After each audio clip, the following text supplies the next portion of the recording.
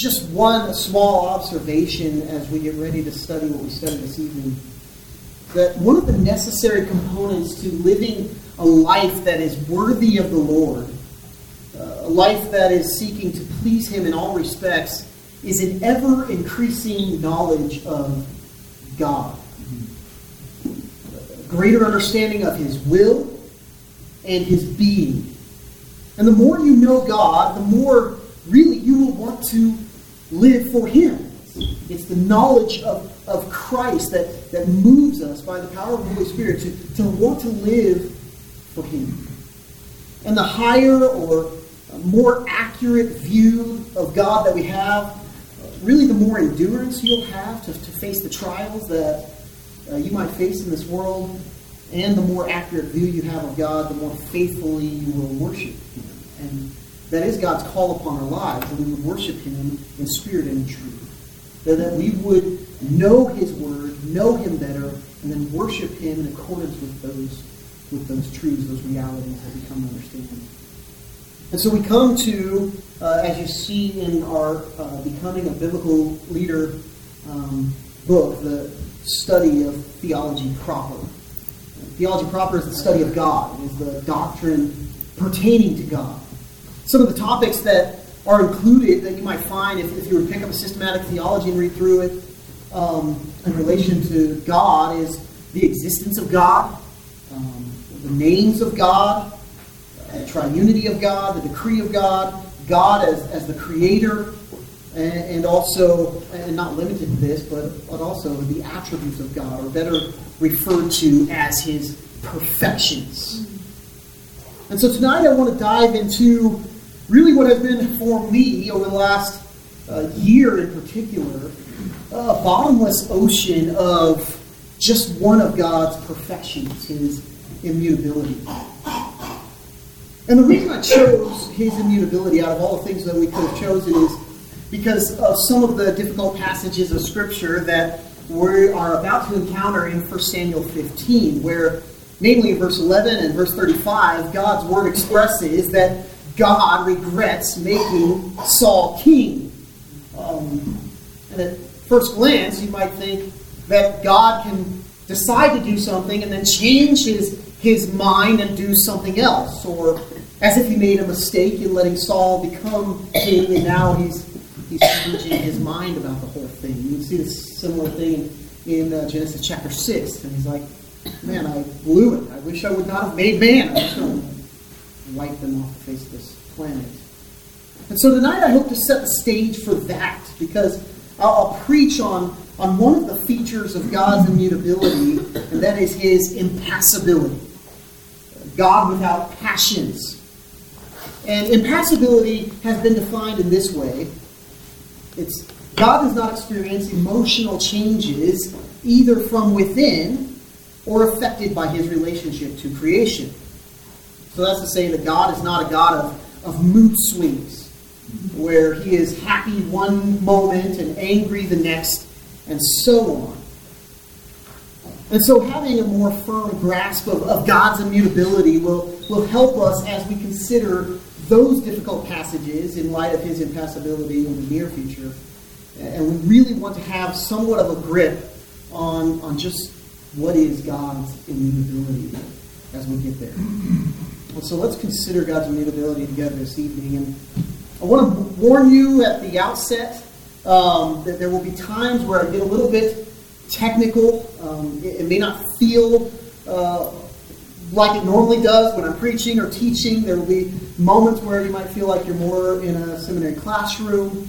I'm going to try not to bore you with this. I know this is at the end of a long day for all of us, and so, but I really want to get somewhat of a grip on this topic.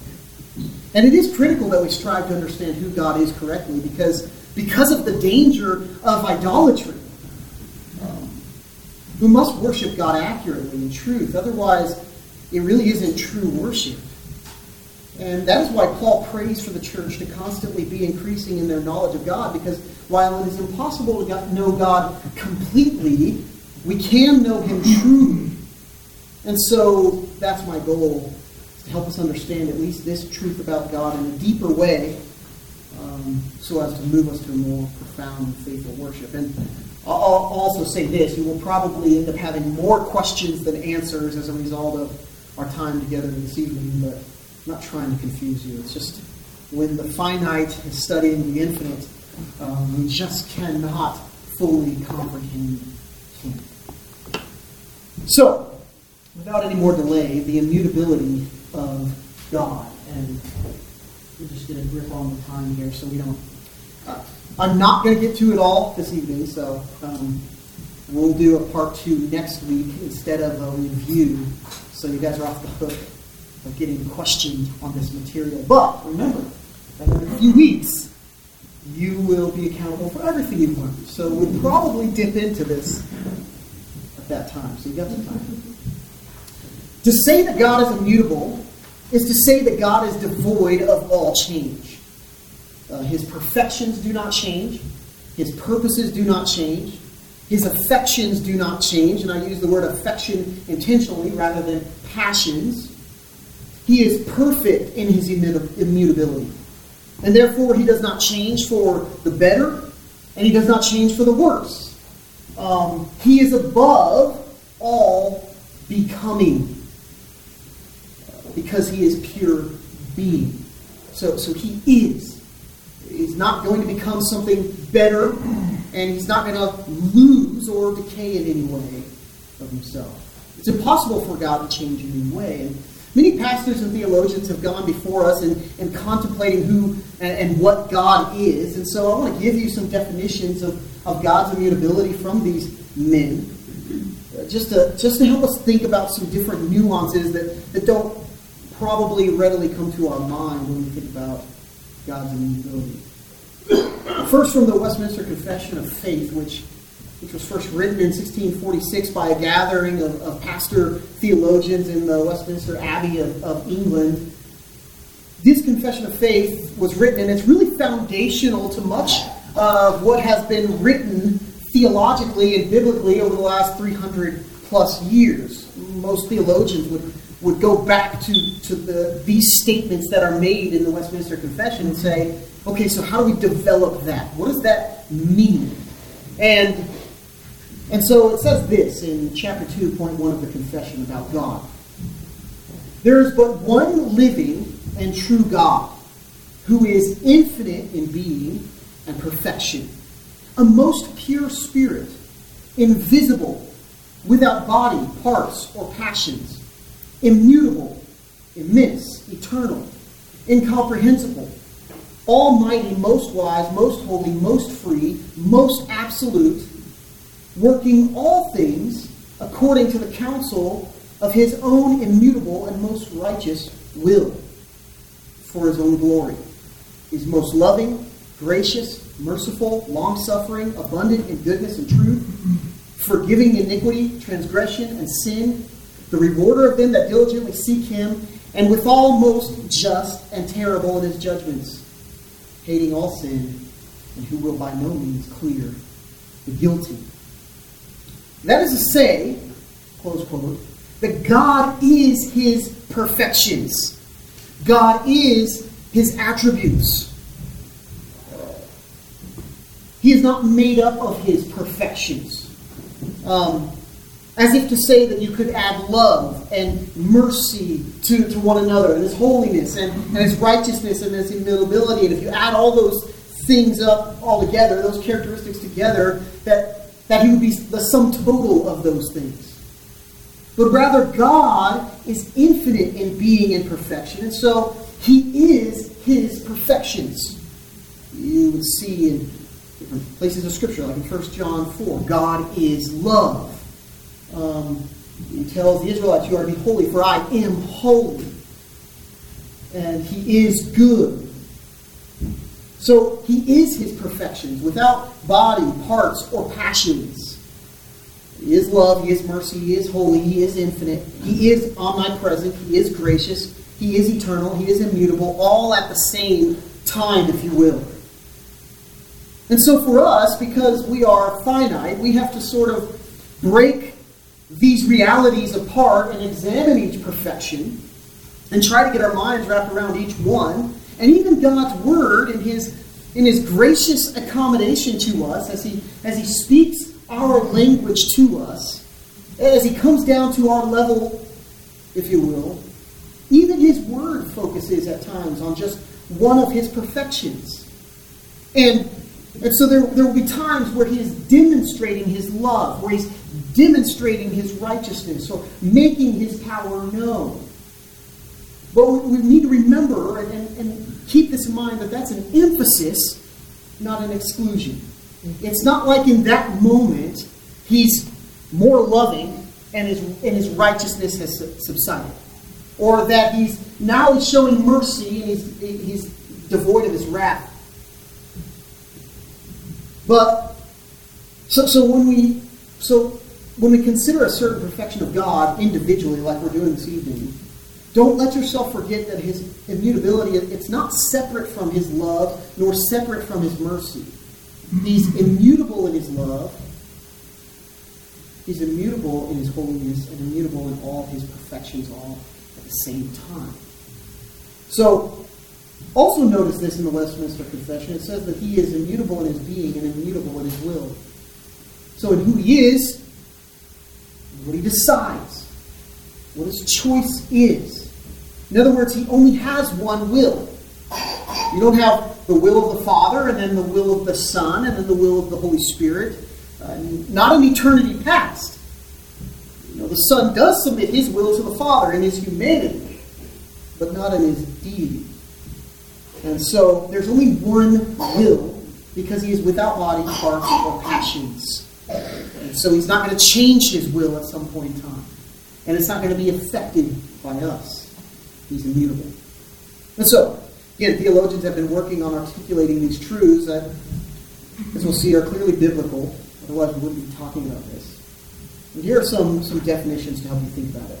In the Master Seminary Biblical Doctrine, the White Book, it defines God's immutability succinctly in this way. It says, God's immutability is His perfect unchangeability in His essence, character, purpose, and promises. In other words, God does not change in who or what He is, that is His essence, and therefore He does not change in what He says or does, that is His will and His purpose. Herman Bavinck, that's how you say it, the Dutch Reformed theologian from the late 1800s to the early 1900s, he defines it this way. It's a little bit of a longer quote, so just bear with me here, because they kind of grab a lot of the pieces to this puzzle for us a little bit. He says this: while everything changes, God is and remains the same. If God were not immutable, He would not be God. To God alone belongs true being, and that which truly is, it remains. This doctrine of God's immutability is important. The very distinction between, this is still Bavinck, creator and creature hinges on the contrast between being and becoming. Does that make sense? Are you tracking with me to some degree? So he says this further: our reliance on God depends on His immutability. God is unchangeable in His existence and being. He is so also in His thought and will, in all His plans and decisions. So think about it like this, and he says this: no new plan ever arose in God. So it's not like He was in eternity past, and at some moment in eternity past He thought up, okay, this is what I'm going to do. It's part of Him, okay? Beyond our capacity to grasp. But no new plan ever arose in God. In God there was always one single immutable will. So, just to relate that a little bit for us, is there's no genuine what-ifs in this world. We think about, okay, if I do this, then this might happen. If I do this, this might happen. And yes, it's important to weigh out the pros and the cons and make decisions wisely and biblically. But part of that biblical thinking is whatever happens is a part of God's immutable plan from all eternity. There's no if factor. Adam's choice in the garden is though fully his responsibility and his sin, is part of the immutable plan of God. Also, Louis Berkhoff, these two guys have been so helpful to me in thinking about this. He defines immutability like this in his systematic theology. It is that perfection of God by which he is devoid of all change, not only in his being, but also in his perfections, and in his purposes and promises. He says, in virtue of this attribute, he is exalted above all becomings. And we talked about that. He's transcendent. He's higher than any becoming, any change. There we go. And is free from all accession and diminution. In other words, he's not going to get any more sovereign anymore. He's not going to get higher in rank, and he's not going to get any lower in rank. And he's free from all growth or decay in his being or perfections. His knowledge and plans, his moral principles and volitions remain forever the same. And he says this, even reason teaches us that no change is possible in God, since a change is either for the better or for the worse. But in God, as the absolute perfection, improvement and deterioration are both equally impossible. So in a word, God does not change. He cannot change. So, there's some definitions to kind of help us grapple with this. So what I want to do for the rest of our time, we'll get into part of it because we'll finish up next week, but I want to consider this truth from different angles and in relation to other perfections and truths about God, so that we can get a clear picture of his immutable glory. And so we're going to see how this immutability relates to the idea of his perfection and his self-existence. And then we're going to consider just what the Bible says. It tells us flat out that God does not change all throughout his word. That's what we'll get to through this evening. And then when we come back next week, Lord willing, we'll look at some of those difficult passages. So what do we do with the Bible where it tells us that he tells Moses, I'm getting angry and I'm about to destroy these people. And how about I just kill them all off and we'll start over with you? And it seems as if Moses is talking him down, as if, God is reacting to Israel's sin. It's not possible for God to react to anything.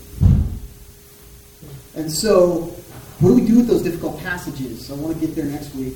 And then, and hopefully I'll have a little bit of this tonight as well, but then we'll really hone in on then how should this impact us? What does this look like for our daily Christian walk?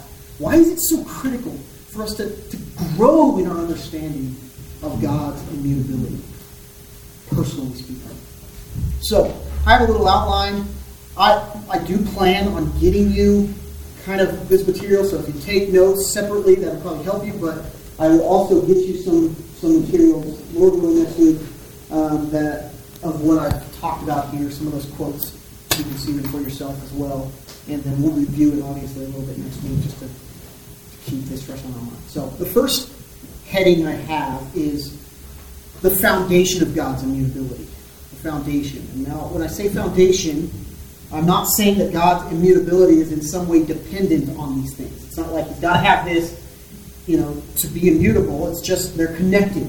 They're in some way, there's a necessary association, if you will, or a natural connection that helps us understand God's immutability in a clearer way. Because, as we established before, God is his attributes, and so all his perfections are interconnected and interrelated. So, some foundational thoughts then for us. One helpful attribute that naturally connects with God's immutability is the perfection of God, that he is perfect. He's infinite.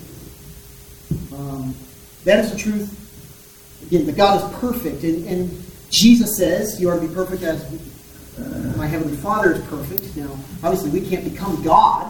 So in that sense, he's talking about moral perfection, fulfilling God's law perfectly there. But still, there's an idea of God's perfection there, that there's no flaw in him whatsoever, morally speaking. But Psalm 18 and verse 30. And you can turn with me if you want to these passages. We're going to go, obviously, all over the Bible this evening. It might help you stay awake a little bit this evening. But Psalm 18, verse 30.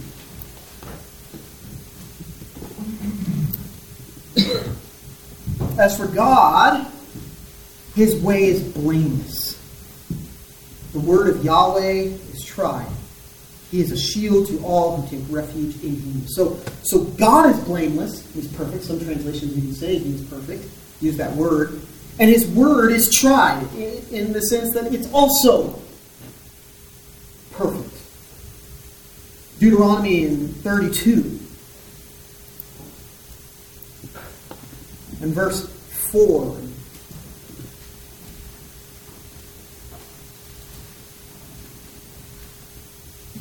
Moses' praise song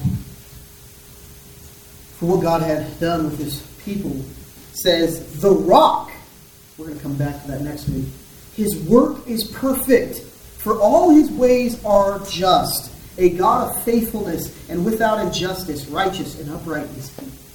God is perfect. That is to say, he is flawless. He's faultless. He's absolute. He's complete. He is in need of nothing. If God is perfect, then he cannot change. And so it's not as if Yahweh felt like he was missing out on some sort of fulfillment or some relationship void. And so he decided, you know what, I've got to create people so I can fill this void that is in me. Some void in his life, because the reality is that God is life, and so he is absolutely full in himself. He's perfect. He cannot change, because change would imply that there is some deficiency in him. So you see the connection there to immutability and God's change. If he's perfect, then there is no deficiency. There is no need for change. And that would mean, if he's not perfect, that there is something greater than him. But God's word tells us that there's no one and none greater. Think of Psalm 143.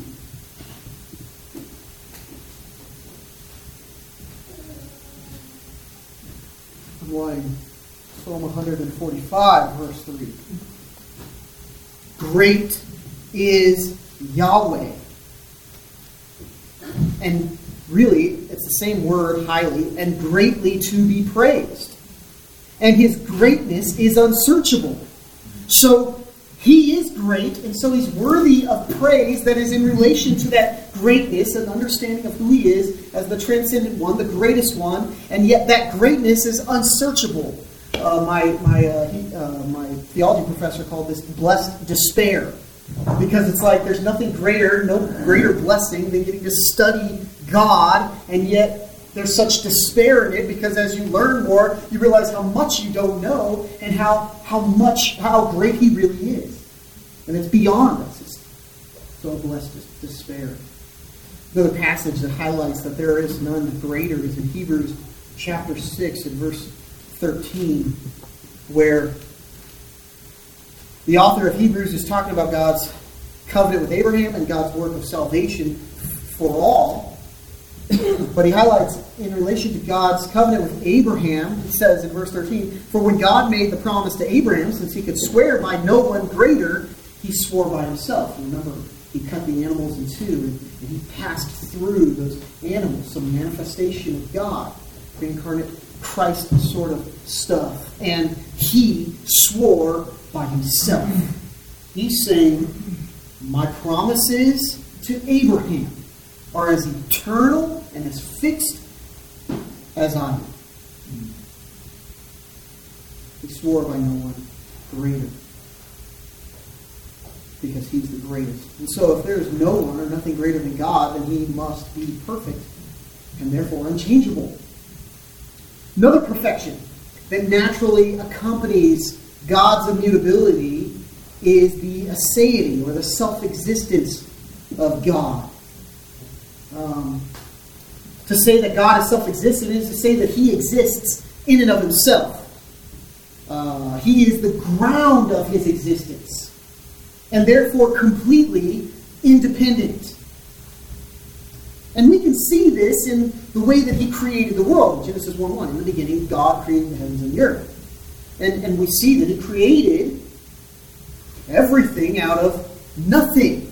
Everything that is, He brought it into existence out of nothing. Only one who needs nothing can create out of nothing. And so right at the outset of the Bible for us, in Genesis 1:1, we don't only see that it doesn't just teach that God created the heavens and the earth. It does. Created the heavens and the earth in the beginning of time. And so therefore God created time. It also teaches that God was there before the beginning. That He is infinite and therefore free from all the limitations of time. And that He is eternal. So He's always been, He always will be. He doesn't have a beginning, and therefore He is absolutely self-existent. He simply is. He is life in Himself. So, He is the only uncaused being. Everything else has a cause. God is the ultimate cause. But when it comes to the existence of God, He had no cause. He exists in Himself, unlike everything else that exists. The cause of His existence is not outside of Himself. And this is essential to our understanding of God. When it comes to worshiping God for who He is, it is critical. This is huge. The creator-creature distinction. God has no cause. He is. Everything else has cause. And so, therefore, God is completely independent. And that's what His self-existence is. He is 100% independent. And we, as being caused, are completely dependent. We're dependent on humans, and we're dependent on God. We were born in the natural way that God created, man and woman together, bring about a child.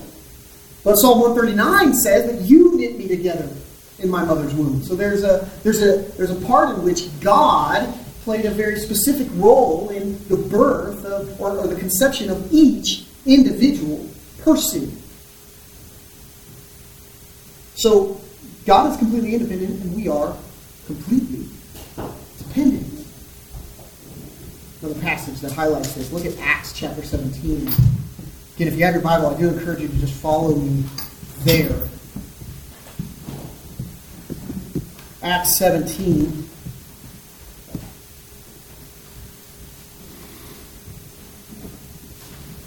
Have I totally lost anybody yet? Okay. Follow me. If you have a question, I may not have the answer, but you can pause me and we can quickly talk it through. Acts 17, verses 22 through 29. Paul is preaching to the men of Athens. He gets to preach the gospel to them and call them to repentance. And they're worshiping all kinds of what they call deities. They're all their statues of who they think is God. And then they have a statue to an unknown God. And Paul takes that opportunity to say, hey, that God you don't know, that's the God. That is the only God. And he says this.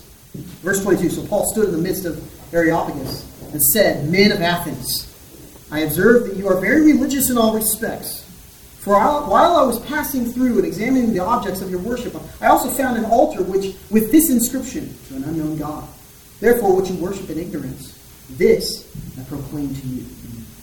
Verse 24, the God who made the world and all things in it, since He is Lord of heaven and earth, does not dwell in temples made with hands, nor is served by human hands, as though He needed anything, since He Himself gives to all people life and breath and all things. Notice the ever-present gives.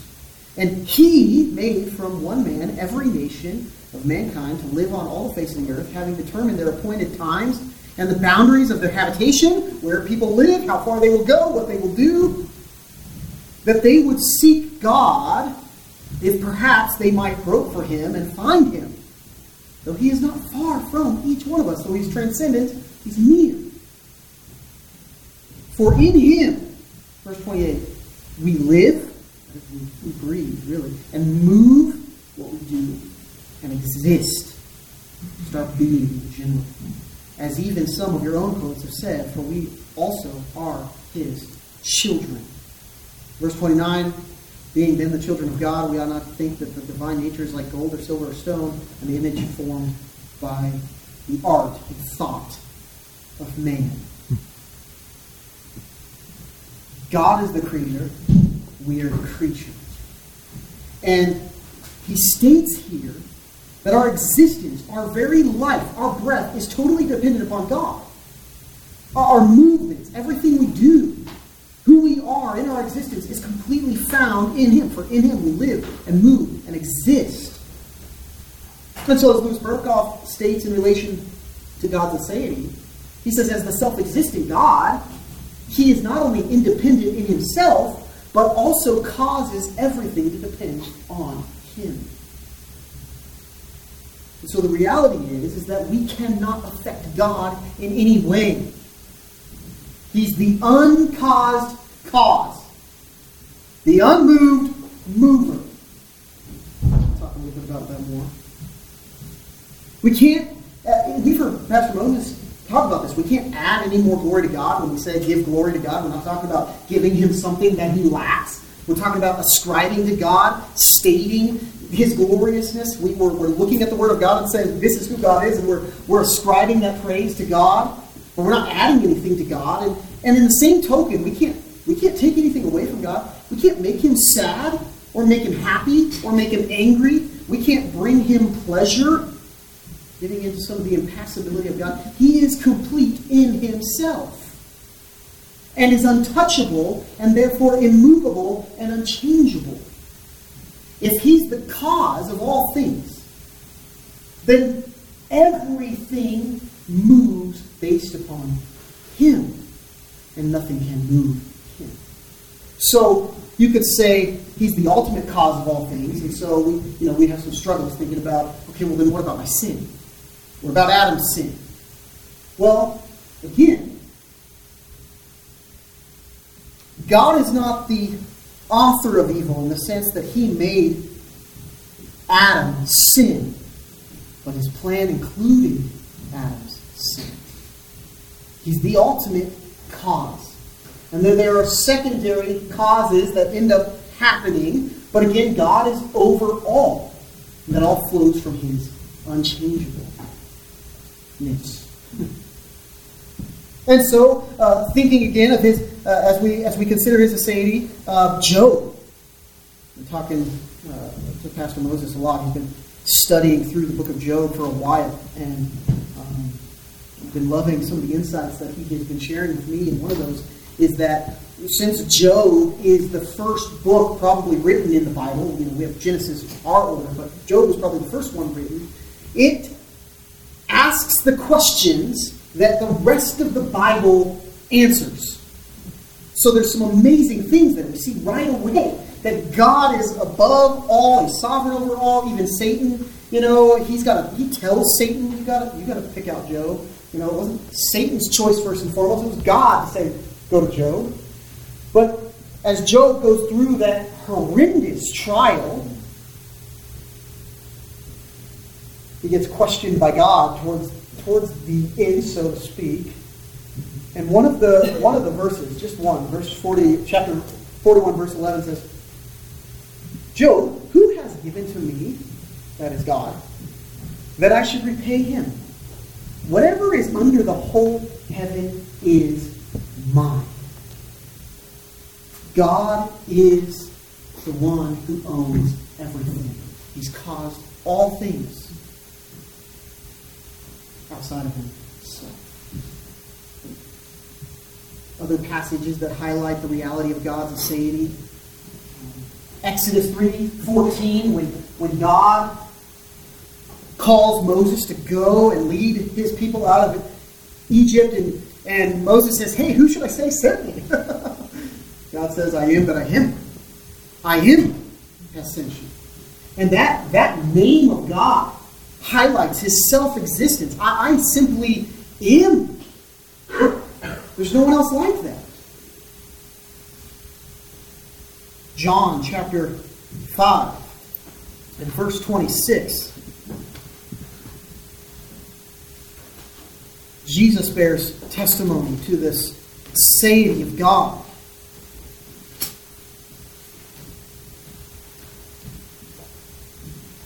And then his own deity.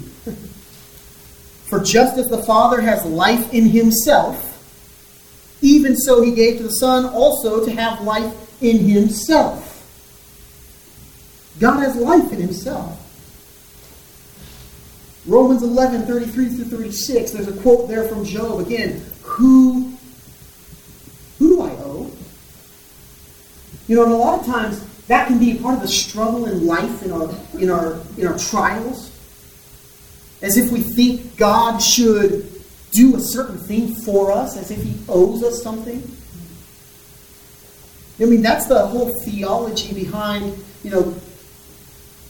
God loves you and has a wonderful plan for your life. Mm-hmm. Most people think of God as one who's just sitting there waiting for them to call out to him so that then he could respond to their faith and their repentance and give them salvation.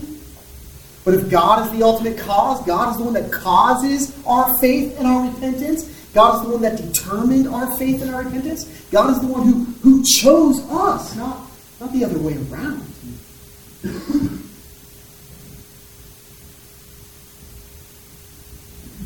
We don't want to think of God that way because that's who God is. We don't want to have a low view of God as if he's somewhat dependent upon us. You've heard people say, if you were the only one here on earth, God would have sent his son to die for you. Well, first of all, again, there's no what ifs when it comes to God. And second of all, Jesus died for his people. So it's not as if it was all about us. And ultimately we see that he sent his son to die for his people, that he would give his people back to God. And then God brings them together in the end. It's all about God's glory. Salvation is. Colossians 1:17, highlighting the deity of Christ. In his aseity. And it's astounding how much theology is packed into the word is. Verse 17, he is before all things. All grammar tells us to say he was before all things. If we're talking about something before, then it has to be something that was. But Paul is specific here because he's talking about the greatness and the preeminence of Christ and his deity. He is before all things. So he exists in himself. And in him all things hold together. That means all things are caused by him and held together by him. So all things are dependent upon him. So let's try to connect this here to the immutability of God. If God is outside of time and exists in himself and is the uncaused cause of all things, then he cannot be changed. God is not like us. And so that's why when we are trying to grasp something like this, we're dumbfounded, really. That's why when you look at Isaiah 55, verses 8 and 9, he says, my ways are not your ways, my thoughts are not your thoughts, for my ways are higher than your ways. You just can't get there. By God's kindness and in his providence and his immutable plan, he gave us his word to help us get a glimpse of who he is. And so part of the worship experience for us is to come to the realization that we cannot comprehend his greatness. He's transcendent. And again, as I said before, that whole idea of blessed despair. Some people just choose to be illiterate of the perfections of God due to just say studying other things, doing other things, and not everybody has the same amount of time, and I understand that. But sometimes it's like, well, it's good, God's Word says it, so it's good enough for me. Now, I love the mentality that if God's Word says it, that's true, and that's settled for you. That should be the case. But it shouldn't be that, okay, well, I just can't get there, so I'm not going to try. I'm just going to leave that to others to think about. Because this Word was given to all of us, and the call upon our lives is to constantly be growing in that knowledge. Not so that we could debate the finest points of theology and win that debate, though there's places for that, for the glory of Christ, where people could highlight what God's Word says opposed to other arguments that are trying to deny Him. But it's not for the point of debate or some sort of look at me. If you go to the immutability of God, and I know we all struggle with this, right, in our pride, but if we go to the immutability of God and we become arrogant because of what we learn of Him, I think we've missed the immutability of God. I mean, humility should be one of the main responses of our life when we think about God's immutability. We can't grasp what is unchangeable. I mean, I am angry and sad and happy. I can go from furious to calm in a matter of a second. So many changes. For God, not an ounce of change. It should bring about true dependence. You can think of the immutability of God as the rock that crushes all pride and invites all dependence. Let's just say, like David, and we'll go there, lead me to the rock that is higher than I. God is my rock and my salvation. God is my rock and my redeemer. He's my stronghold. And that really is our hope, right? I mean, we'll see this Hebrews 6, our salvation is built upon the steady anchor of God's immutability and His immutable will, His immutable plan. Our salvation is secure. It's as fixed as God is unchangeable. I mean, that's life. We don't come to God as if to say we have anything to offer Him because He's the cause of all things. And though we sin against Him, He graciously and in His eternal plan chose to save us. That should move in us humility, dependence, fear, and a real hunger and a real thirst to say, I've got to know that God better. Because that's the only reason we are here, is for Him. That's what you would see in Romans 11, 33 and 36. For from Him, so He's the source, He's the cause. Through Him, He's the agent by which everything came into being. And for from Him, through Him, and to Him are all things. For Him, it's all about Him. And so you can see that we can move naturally into the reality that God is unchangeable when we think about His perfection and self-existence. Because He needs nothing, change would require some sort of need, some sort of inadequacy, some sort of dependence, some sort of something outside of God. God needs nothing and is dependent on nothing, and therefore He does not and cannot change. See how those perfections help underscore, if you will, His immutability. And it is only as the self-existent and independent one that God can give us assurance that when He chooses to enter into His dealings and relationship with His creatures, that He will remain eternally the same and remain true to His people. So when God chooses to put on display His righteousness and interact with His people, with His creatures, nothing is divested of God. Nothing is taken away from God. He remains the same. And so, not only logically and natural connections show us that God is immutable, but what the Bible tells us, that he is immutable. And so this would be point number 2. If you're going with me, the foundation of God's immutability, again, immutability is not dependent on those things, but it connects. Then the fact of God's immutability is abundantly clear in Scripture. You cannot walk away from the Bible and say that God is a God that changes, even if we consider some of those difficult passages. And so I want to walk through some of those passages. Some will explain. Oh man, I'm seeing everybody. You guys are following me great, so thank you. But I can tell this is the end of the day for all of us.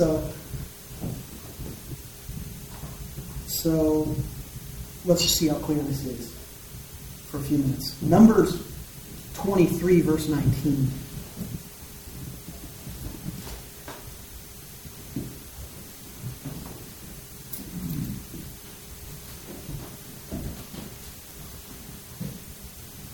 Balaam, Balak, and the talking donkey. You probably have that memorized, right? And not to go into all the detail of the story, but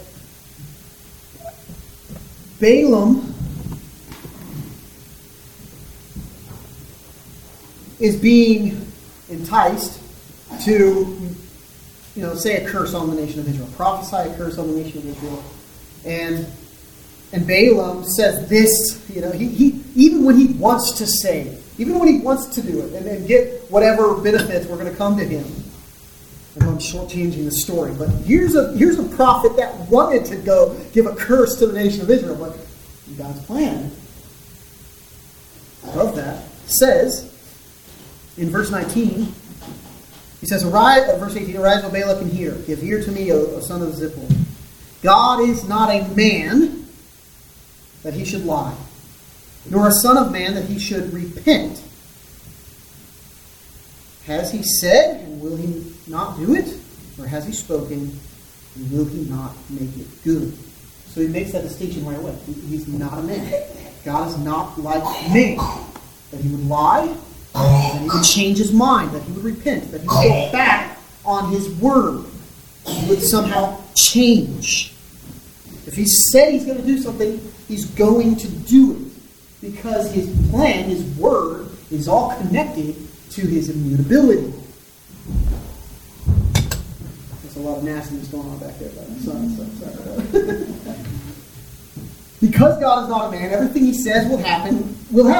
And again, the creator-creation distinction here is not a man. It is innate in man, especially because of the part of the fall of man. It's innate in man to lie and change his mind. But with God, there is no change because he's not a man. 1 Samuel 15, verse 29. Again, I don't want to spend a ton of time here because I am going to preach on this. So we'll walk through that. We'll take a couple more sermons or so to get through 1 Samuel 15. But verse 29, right in the middle of those two passages that say, "I regret that I made Saul king." And the narrator says he regretted that he made Saul king. In the middle of that, Samuel says, in verse 29, "Also the glory of Israel," and that speaks to his eternal nature, and it's the only place in all Scripture where he is given this title. "Also the glory of Israel will not lie or change his mind." Why? For he is not a man that he would change his mind. So that is huge. God is not a man. He will not change his mind. Again, the creator-creation distinction is so critical. While everything else experiences change, God, who is not a man, does not change. Not even on the inside of him, if you will. Not even in his mind. Since God is eternal in nature, unlike man, everything he does or says will be accomplished. We can see that throughout. We're going to race through a couple passages. I'll make one little comment on each one as we go through the Psalm 33:11. Talking about his counsel and his plans. In verse 10 it says, "Yahweh nullifies the counsel of the nations. He frustrates the plan of the peoples." Verse 11, "The counsel of Yahweh stands forever. The plans of his heart from generation to generation. His purpose stands forever. Psalm 102, verse 25 through 28.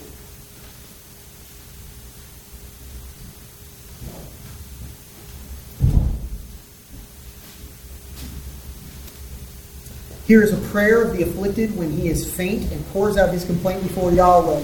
Where should we go when we are weary and heavy laden? The immutability of God. Verse 25. Of old you have founded the earth, and the heavens are the work of your hands. Even they will perish, but you endure. And all of them will wear out like a garment, like clothing. You will change them, and they will be changed. God's the ultimate cause, remember. But you are the same.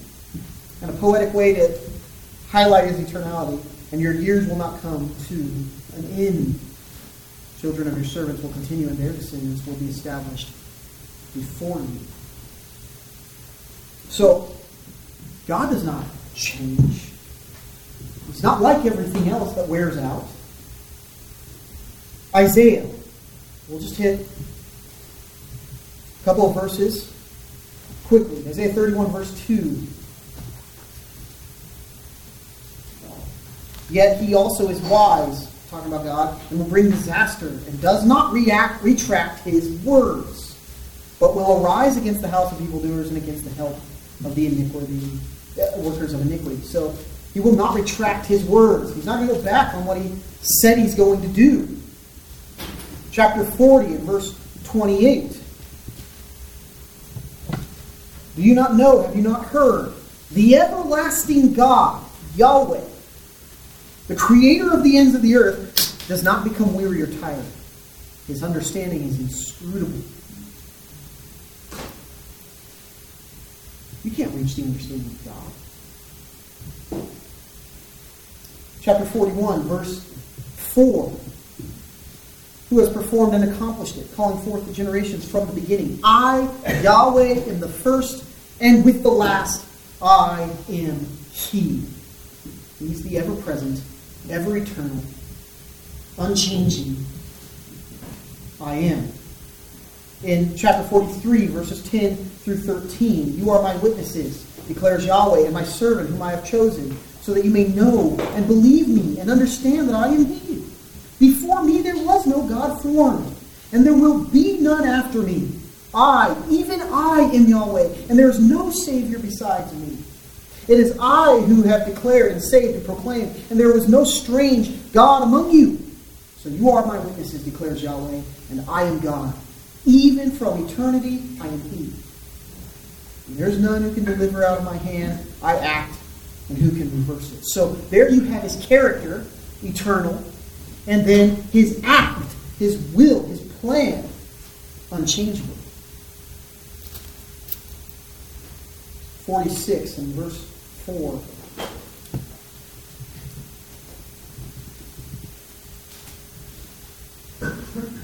Even to your old age I will be the same, and even to your gray years I will bear you.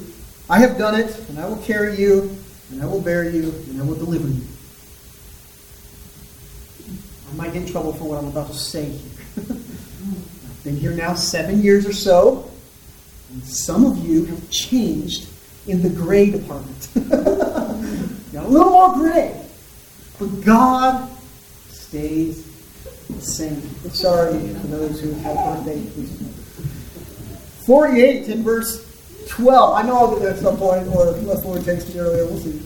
Listen to me, O Jacob, even Israel, whom I call. I am He, I am the first, and I am also the last.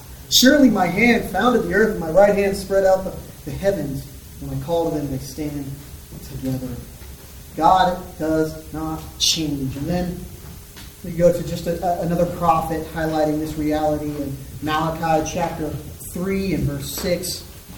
So what's the final word in the Old Testament on the unchangeableness of God? Before 400 years of silence. For I, Yahweh, do not change. Therefore, you, O sons of Jacob, are not consumed. In a word, Yahweh does not change. And one critical testimony to God's immutability is the continuation of the ethnic Israel. God's word is so tied to that people. Whatever he said he's going to do physically and spiritually, in and through the nation of Israel, is as sure and as fixed as God's immutable nature. All right, one little hot horse. I had to say something. But Romans 11:29 and 34.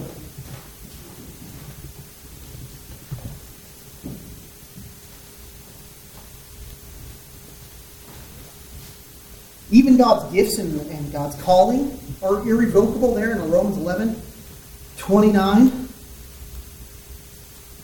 Verse 34 as well, for who has known the mind of Yahweh, or who became his counselor? His knowledge is unchangeable. God cannot learn anything. That's an amazing thing to think. He cannot learn anything. He's unchangeable in his knowledge. That's his omniscience, by the way. His immutability and his knowledge go hand in hand in what we call omniscience, omniscience, all knowledge. It's because he can't change. And then Hebrews 6. We just have two more passages here. Hebrews 6, verse 13 through 18.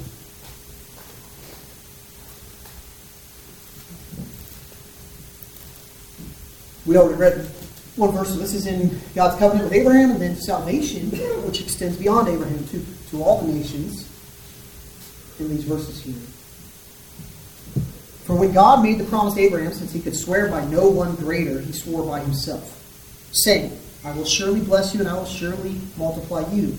And so having patiently waited, he obtained the promise. That's Abraham. For men swear by one greater than themselves. And with them an oath given as confirmation is an end of every dispute. In the same way, God, desiring even more to show to the heirs of the promise the unchangeableness, his immutability there's the word, of his purpose, interposed with an oath, so that by two unchangeable things, in which it is impossible for God to lie, we who have taken refuge would have strong encouragement to take hold of the hope set before us. This hope we have as an anchor of the soul. Why we call anchor study. A hope both sure and steadfast, one which enters within the veil, where Jesus has entered as a forerunner for us, having become a high priest forever according to the order of Melchizedek. Obviously, there's so much there, but God's covenant with Abraham, God's covenant of salvation for all, linked to his immutability, his immutable purpose and promise. God cannot lie. Your salvation is so steadfast that it is connected to God's unchangeableness. One other passage, James 1:17.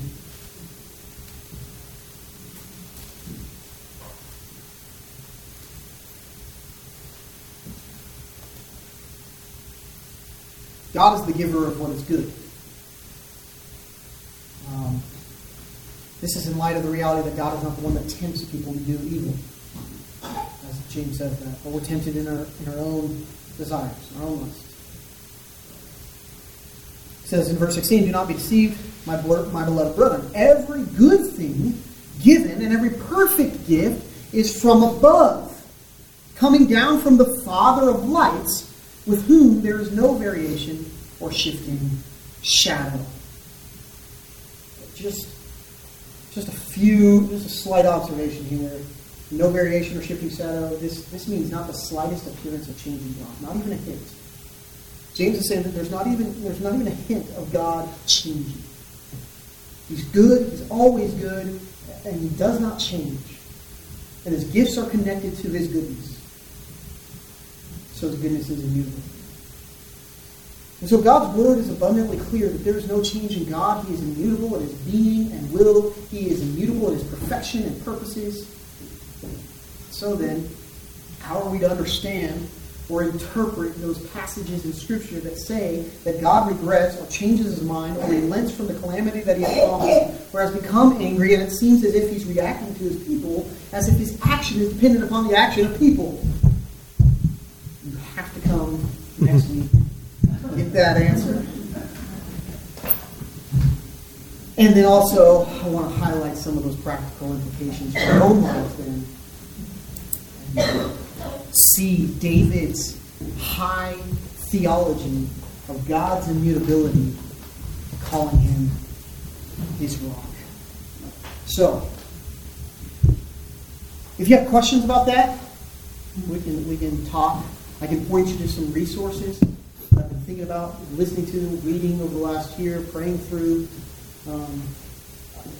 As I put it all together, when I got done with this, I was like, oh shoot, this just doesn't give it what it should to God's immutability. It just fell so short, at least as I'm thinking about these things. But there are some really good resources out there that you can read to grow in, to think through this stuff, and it has been the treasure of my heart to think about this, especially over the last year. Man, what a steadfastness for when everything here changes around us. And in particular, just as one sinner onto other sinners, I look at my sin, and I look at my constant failure and my inclination to go after that which is unholy. I find all my solace, all my hope in the fact that God is immutable. He's our rock and not ourselves. Father, thank you so much for this time. Thank you for the patience of your people and your blessing. Getting to be a part of this body of Christ in your immutable time. I pray, oh God, that you would help us grow our knowledge of you so that we would worship you more accurately. And it's astounding to consider that even though our worship, our understanding of you falls so short, you still accept our worship, the truth that we do.